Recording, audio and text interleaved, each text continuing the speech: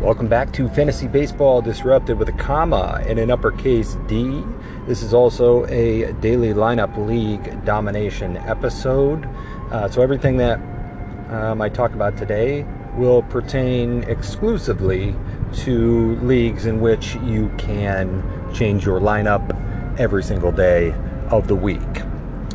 It is February 7th, I believe, 2023. And I have pretty much exclusively talked about my strategy this year as going after 5 category hitters until you run out of them, and then going heavy on starting pitching between picks.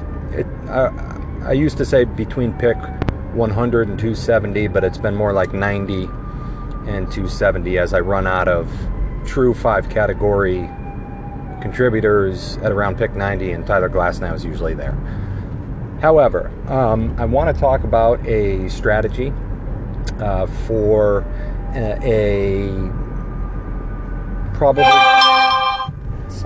probably just a 9 or rather a 10 hitter league.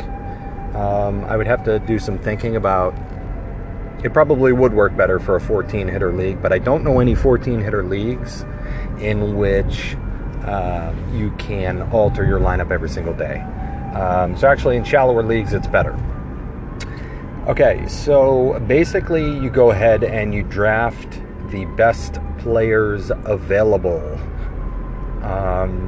Now you don't go by position, because what you're going to do, and there's a little quirk, I think it's mathematically a little improbable what's happened, but you can, if you platoon Rockies hitters, which is, I think, the best park, home games is the best park overall for hitters, certainly for average and hits, and maybe run production, but the other park, you platoon them with Rockies hitters with Reds hitters, and I know there aren't that many, but we're going to talk about some that may surprise you. You platoon them with Reds hitters, and that is a park that is, I've heard over and over again, and you probably have as well, by far, the best home run park in the major leagues.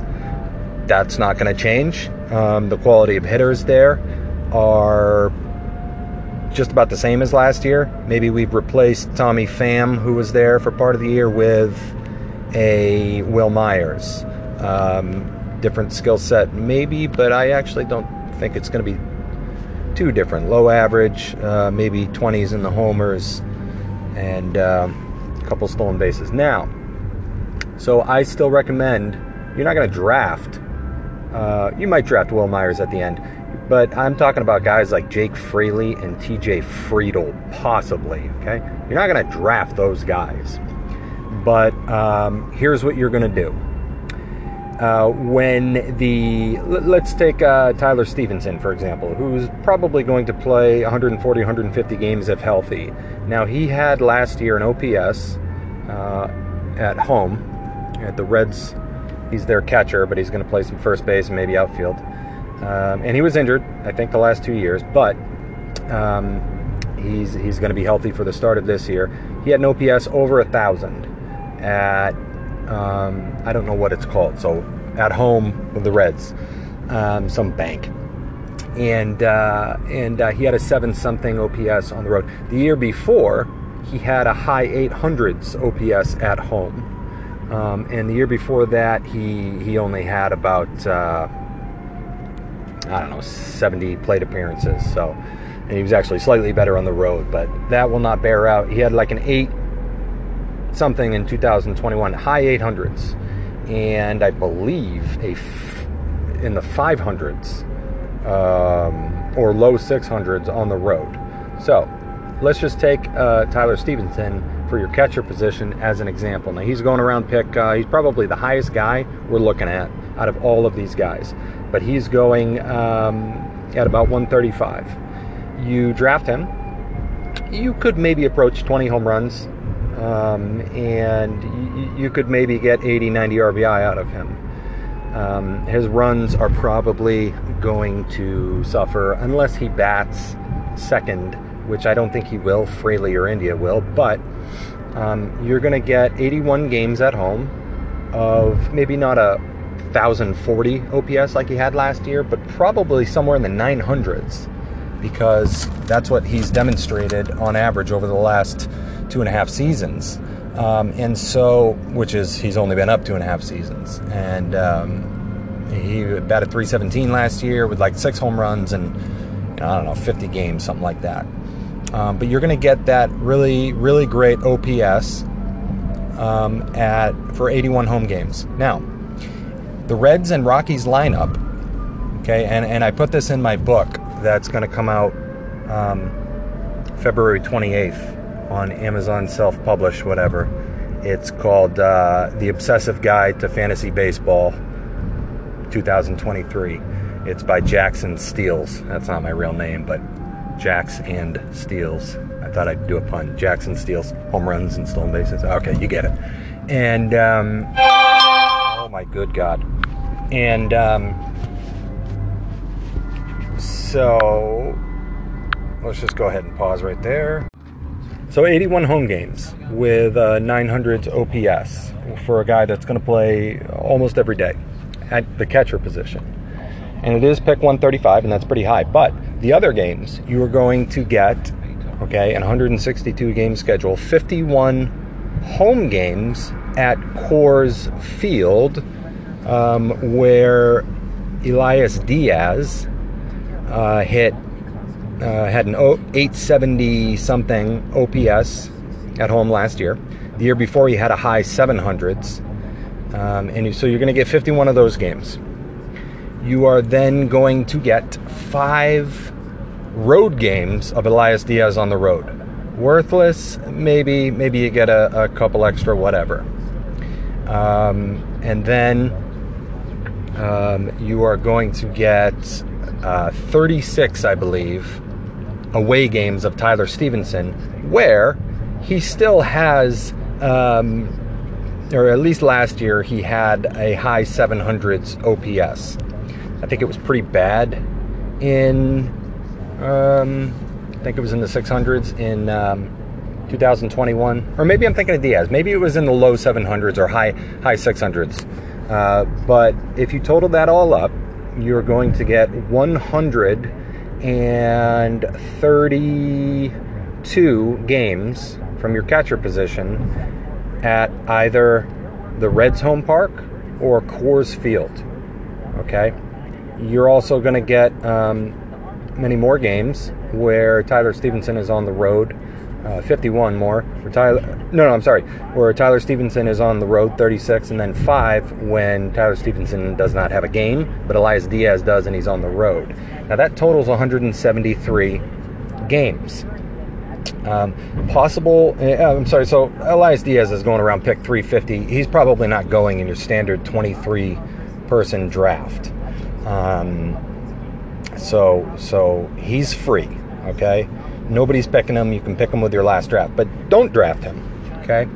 So you're going to get 800s OPS for about 50 games from Diaz. Now, okay, so here's the thing. Here's one drawback. Elias Diaz only starts about 102 games on average over the last 2 years out of 162. However, so for those 51 home games, it's a daily lineup league, if you decide that, or if you just see that Elias Diaz is not starting in that game, and there's about a third of the games he won't start, then you have Tyler Stevenson in all but 5 days of the season to play a road game. So you may end up with, let's say, instead of 51 home games at Rocky Stadium or at Coors Field, you'll have maybe 35 home games from Elias Diaz, and you'll have 51 road games for Tyler Stevenson. Like I said, last year he still had a high 700s OPS, and he'll hit in the good part of the order. Listen, the Reds lineup is bad. It's not Oakland bad, but it's bad. But it's a lot better at home, let me tell you. And and he'll hit in the good part of it. If you hit in the good part of the lineup, you should get either RBI or runs. If you hit fifth in that lineup with Jonathan India, Fraley, who can get on base, maybe you hit behind Joey Votto, who maybe has a good OBP, I don't know, bounce back, then you'll get some decent RBI opportunities. In about a third of the season, Tyler Stevenson last year at 35 RBI. That's good. I mean, it projects to 100. He's not going to get 100 RBI, but you can see where you could. If he bats second, he's not going to get a lot of RBI because he'll just have really the leadoff hitter, who will probably be India or Fraley, who they both get on base at a decent clip. They're decent hitters to knock in because their 8th and 9th hitter won't be good. Unless, they have 3 breakouts this year, one from Nick Senzel, etc., and Barreo. So you're going to get some pretty good numbers there. So, and you're going to get 162 out of your catcher. It does take 2 roster spots, but that's what we're going to do with a lot of people here. So I looked through the Reds and Rockies and lineup, and I said, well, okay, let's look at their splits and see who's worth drafting just for their home, performance. So this might surprise you.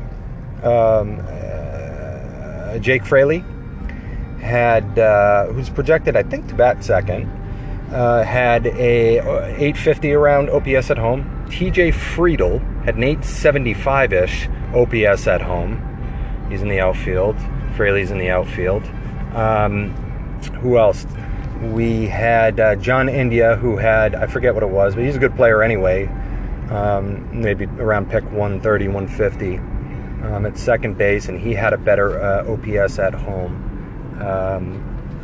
I think there was one other player that I'm forgetting. Oh, Will Myers. Career, he has exactly an 800 OPS at Cincy, but he's going to hit in a good part of the lineup. He could get 25 home runs, 5 steals, and I don't know, maybe bat 250, 260 with a good amount of RBI. He's first base and outfield eligible. Okay, so that's basically it for the Reds. So then let's look at the the home performers for the Rockies. Brendan Rodgers, who's going in the 200s at second base, I believe had a near 900 OPS at home at Coors Field. Okay. McMahon had an over 900. He did have an over 900. Ryan McMahon, he's second and third base eligible. He had an over 900 OPS at home at Coors Field. Jonathan Daza, he had a lot of runs, and he had like an 800 OPS at home, but he's not worth it because he has no power, and he doesn't really steal bases, I don't think. But then you have Charlie Blackmon, who, if he did what he did at home, still at home, he had a ton of RBI, close to maybe over 50 at home, which obviously projects to over 100 if he played a full season at home, and he had some good power numbers. And who else? Oh, Randall Grichuk had over an 800 OPS at home. Ezekiel Tovar is probably, or at least has a good chance to earn the starting position at shortstop, and he's a power speed threat. He could, best case scenario in my opinion, maybe 260, 2020 type of guy. At his peak, he could be better, but he's a good risk to take, and he's going around 250, 260. Who else am I thinking about Chris Bryant, who's just kind of a good hitter anyway, not a ton of power, but a lot of runs. And so here's what you're going to do, because you're not drafting Jake Fraley, but I think you should have him on your roster. This is just an experiment, okay? So you draft your 5 category guys, standouts, okay? The last kind of 5 category standout, I would say, is Luis Robert. just because of the risk. And even in like a half season last year, he really only projected for 150 games to be more of a 2020 guy. It's not really a standout. And with his injury, I mean, it is, but with his injury risk, you got to bake that in. So, you know, like Cedric Mullins is on the fence, 16 home runs last year. And against lefties, he had like a low 600 OPS. He could even get platooned. He did have 30 steals, but, you know, that's kind of the end of those guys. They don't need to be a standout in all 5 categories. They can just be average, but they can't be a tank in anything but average. Okay, they can be a tank and average, like a 230 hitter, like a Dalton Varsho. But you do that, five tool guys or 4 category standouts like Mike Trout or Kyle Schwarber, okay? Until you run out, and then you get the best elite starting pitching available. And there are plenty of guys from pick, you know, I tend to go around pick 90, 80, 90, 7th, 8th round to get off of the 5 tool guys. But you go starting pitching through 260, where you're going to find Trevor Rogers, Tyler Mahle, and potentially Edward Cabrera. You know, those guys who have really good setups this year. Tyler Mahle, for instance, has a sub-3 and a sub-1 whip. Sub-3 ERA, sub-1 whip in the last 3 years away from Cincinnati, and he just moved to the Twins. That's going to be great for him. Okay, but you're going to do that.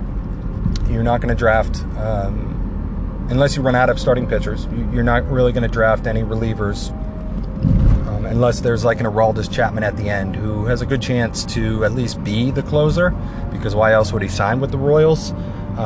Or, you know, if there's like a Karinchak type who, if you know, Emmanuel Clase goes down immediately, Karinchak would be a top 5 closer or in the ballpark.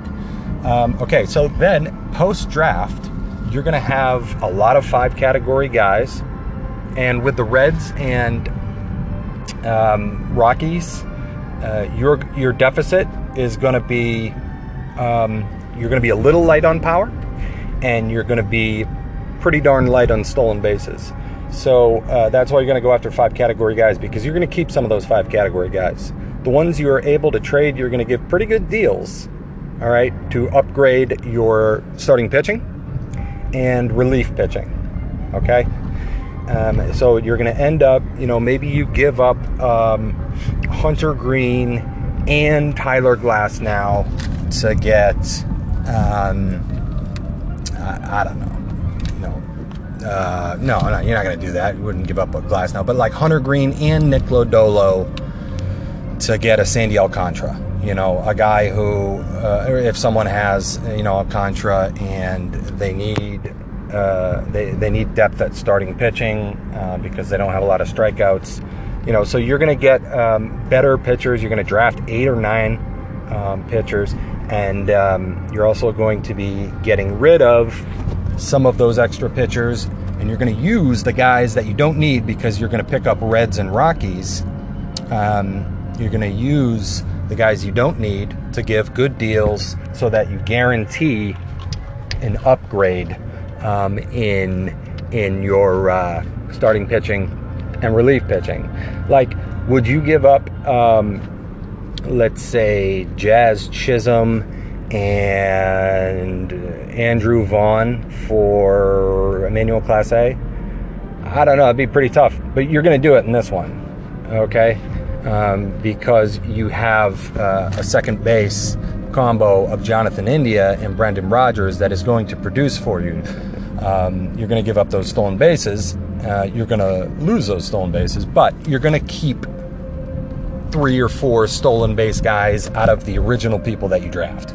You know, so maybe Jazz Chisholm is a guy that you keep, but maybe you give up a Kyle Schwarber or something like that. And then you determine, once your pitching staff is kind of at the point where it'd be diminishing returns to improve it, you're going to have an excellent pitching staff. And you're going to start with a good pitching staff if you draft from 90 to 260, 80% pitchers. But you're going to have an excellent pitching staff after the trade upgrades. You're going to have your stolen bases and power that you keep from your original draftees, and then you're going to plug in with your bench guys, your Reds and Rockies at the positions that you didn't trade. Okay, so if you traded Jazz Chisholm, then you're gonna probably have drafted John India and Brendan Rodgers maybe late, and you're gonna keep those guys. If you are totally out of outfielders because you had to trade your outfielders, then you're, believe it or not, going to pick up Charlie Blackmon, okay, Jake Fraley, and Randall Grichuk and TJ Friedel, and that's probably not going to cover the productions. Maybe you want to keep one outfielder that you drafted, but you get the idea. And I recommend the catcher platoon with Elias Diaz and Tyler Stevenson, and this way you're going to get, I think, top 10. I think with just Tyler Stevenson, you're going to get top 10 catcher production. He's going to be one of the catchers, and there are more these days with the DH, but he's going to get position eligibility, which is cool too, just a bonus. But he's going to get, one of the maybe 7 or 8 catchers who will play 150 games, I think, if healthy. And he only costs you a waiver wire pickup of Elias Diaz and a pick around 130. Now you might want to jump and get him at 120 because he's right at the end where kind of a catcher becomes totally useless after that, or totally upside, Bo Naylor. But you're going to end up with a decently fruitful lineup full of probably 8 or 9, maybe 7 or 8 Rockies or Reds who are going to be on your bench but play them when they're at home. And then you're going to have probably a core 4 studs of hitters that you drafted. And then you're going to have, through the trades, from trading your positional players, you are going to have an excellent pitching staff and a complete pitching staff. Now, the one concern is you are going to make those other teams better. So don't trade too much with one team and make one team really, really good. I would spread it out, but that's one experiment that I'm going to be doing with some of my, like $50 leagues, and that's a little bit on the low end. I do $50, $100 leagues, a couple 250s. I might do a couple 500s this year because I feel really confident about a lot of the deals available and the strategy to take advantage of this year. But yeah, that's an experiment to definitely look into, and a little bit of a quirk in the schedule, wherein Rockies and Reds, there are only about 36 games in which, out of 162, in which neither the Rockies nor the Reds are at home. Another way of putting it is there are 132 such games out of 162 in which either you get a Rockies player at home or a Reds hitter at home. And the obviousness of this is you're taking full advantage. Their ADP, like if Jake Fraley did what he did at home everywhere, he might go, around pick 200 or something. If he had 840 OPS with, I don't know, around 20 homers and 11 steals and 85, 80, something like that, that's a good player. It's a good player. And like I said, over 800 OPS. So you're going to be getting these guys only for those prorated type numbers, which they've proven over the last couple of years to do at home. You're just not going to start them on the road.